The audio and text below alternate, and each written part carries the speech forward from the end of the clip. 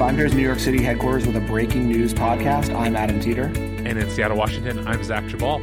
And Zach, we are coming out this morning with a last-minute podcast to discuss tariffs that were just passed today. Today is Wednesday, October 2nd. So you're listening to this October 3rd in the morning. If you listen to this a little bit later, things might have changed since we've recorded this. Please be aware of that. But we're here to talk really briefly about tariffs that the United States government has just passed on lots of the alcohols that many of us really enjoy. So as of this moment at 5:30 p.m. on October 2nd, Eastern Standard Time, we've just understood that the U.S. government under the Trump administration has announced a tariff of 25% on French wine, single malt Scotch, pretty much every cheese made in Italy, France, Germany, etc. Italian liqueurs, which depending on how that's defined by the United States government, we'd have to really get into TTB definitions, but that would be things like Amaro, potentially Campari, Aperol, if they're considered liqueurs, et cetera, all will now face a 25% tax. Interestingly, the one wine that is excluded, so basically in terms of wine, the U.S. government's going after Germany, United Kingdom, France, and Hungary for some reason. Italy is actually excluded from the wine tax of the wine tariff of 25%, but they are excluding Tokai, which is really interesting. But English sparkling will be then subject. I would assume German Rieslings, et cetera. So this is pretty big news. Zach, what do you think? Well, I didn't think when we started doing this podcast that we would have to do a breaking news podcast ever. It's not generally our beat, but sometimes life comes at you fast. It's interesting. I think there are a couple thoughts that I have on this. I mean, first of all, there does seem to be, let's put it this way, there's not a clear through line in my mind of the things that are and are not being subject to this tariff. Other than that, they are, frankly, like things that you and I and people like us enjoy. And maybe there's the thought is, in this sort of battle of tariffs, and this is all kind of connected to a claim that the U.S. has in front of the World Trade Organization about European sort of support for Airbus and airplane manufacturing and blah, blah, blah, stuff that's not super relevant to our listeners, I don't think. But it is really it's depressing to think about what this can mean for people who enjoy any of these products if this persists for any period of time. And I think, the biggest question I think that we can't answer yet, because it's, I don't even think these tariffs have technically come into force since at this point when we're recording this, is, how are importers and distributors of these products going to handle it? How is that cost? It's going to get passed along to consumers, obviously, but how badly are we going to see prices jump and how soon? Right. And just to jump in really quickly, I'm still reading the actual tariff document that was released. So I did leave off, and I want to make sure I don't, that Spain is also subject to the wine tariff. Mm-hmm. What's also interesting about the wine tariff is, which just kind of is mind-boggling. It's only for wines under 14% alcohol. So the Tokai exclusion is there, but also I guess any wine over 14% alcohol is not subject to the tariff, which is really weird. So I guess, a lot of, how many of those wines in these styles are safe? Like maybe some Ribera del Dueros and stuff are like, yes, we're good to go. Chateauneuf de Pop, that kind of thing. Yeah. And then also weirdly wines that are over 2 liters are fine. So anyone who buys Magna, double magnums, double magnums is good, right? Yeah, large format bottles, baby. Yeah, if you're still ready to pop those champagnes for the holidays, and you're a big spender and you want to buy a Nebuchadnezzar, you're good. Obviously these are what trade wars look like, and obviously often we're not affected, but this definitely will impact probably, I would assume, a lot of our listenership who loves these kinds of things. And unfortunately, if you listen to enough economics professors, they'll all tell you tariffs never actually impact the ultimate producer. They always impact the consumer, right? So sure. The people who are really going to feel this is us. We'll have prices raised on all of these things, and then we'll decide if we want to continue to buy them or if we want to switch.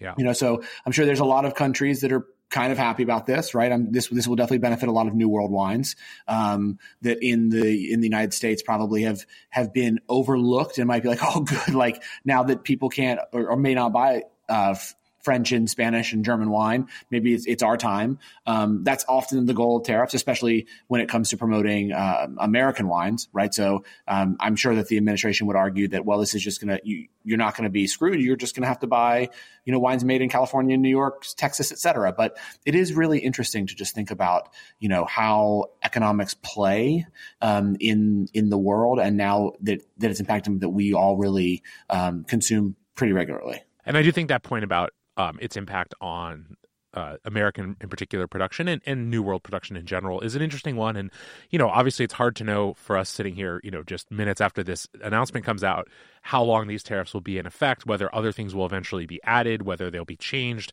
whether there will be public outcry. We don't know.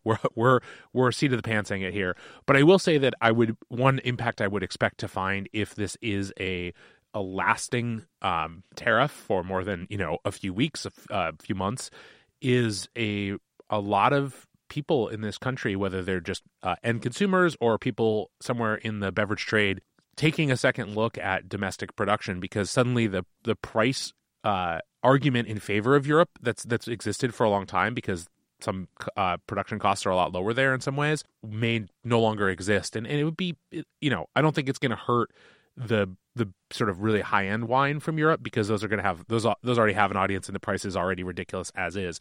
But the glass pour price, the everyday drinking wine, if that jumps 25% or more in price, I think it's going to force a lot of that out of the market if it lasts long enough. I mean, again, we'll do some more research. We will probably have another podcast with more detail about this when we know more. But at the moment, I mean, that's, I think, what I would expect to be one of the impacts going forward. 100%. Yeah, I mean, it's pretty crazy. This has been. We also should bear repeating, this has been a long battle that's been going on between the U.S. and the EU over this trade dispute. This actually really stems from a trade dispute that has been going on between the U.S. and actually Airbus, the rival to Boeing, right? So it's that those aircraft are obviously benefiting, it's believed, by Boeing, being either taxed higher, et cetera, and therefore not able to compete. And so basically the U.S. is trying to push for there to be a better chance for our product to exist in the market. Because it's a Boeing Airbus dispute. It's really interesting. I think someone tweeted, which I think was really crazy, but maybe is going to be true for some people. Like, is this the time that finally it causes you to be politically active? Like, they're coming for your wine, they're coming for your Amaro. Are you going to be pissed? Are you going to say, like, look, I don't love that this is happening? I mean, I don't know. I do think it's definitely going to be interesting what you're saying, Zach, about people maybe giving domestic wines another look. I mean, and that definitely will happen. I think, like, as I was saying a little bit earlier, people, I think, will also give New World wines a look, whether those wines come from Australia or, Argentina, Chile, South Africa, et cetera. Like, when the European wines become too expensive, that will definitely happen. There's got to be a lot of Italian winemakers that are very happy right now because for whatever reason they were not left. They were left off the tariff list. Yeah. Although I think you have to be worried, I would be worried if I were in that camp, if, how long will that last? There's no guarantee that the tariffs that were announced today are the extent of what may be done. I would be hesitant to say this is all that will be done, or this, even that, initially the administration was threatening a 100% tariff on these items. So 25% in that context doesn't seem as bad, but there's nothing really stopping them from upping the tariffs if they choose to. There aren't a lot of mechanisms in place, especially, besides general political action, to stop them. There's not a it's sort of at the president's discretion in a lot of ways, from what I understand. Again, not a constitutional scholar. I think what's really funny too is, like, I feel like just looking at this list, the president, I feel like, may not realize that Italy makes wine or that Europe makes beer. Because those are like two of the random things that were left off. There's probably a lot of. I think if you've paid any attention to our current president, it's fair to say there's a lot of things he may not understand. It's pretty. I mean, we're just sort of saying, well, please don't get any ideas. But we were saying this in the office, that it's just kind of, it's crazy that, some of hurting Germany's wine production. I know that's going to be hard, especially for a lot of Soms that love Riesling. But as we all know, Riesling's had a hard time in the U.S. market. But German beer does very well here. And the fact that, like, the wine was targeted and not the beer is really honestly very surprising to me.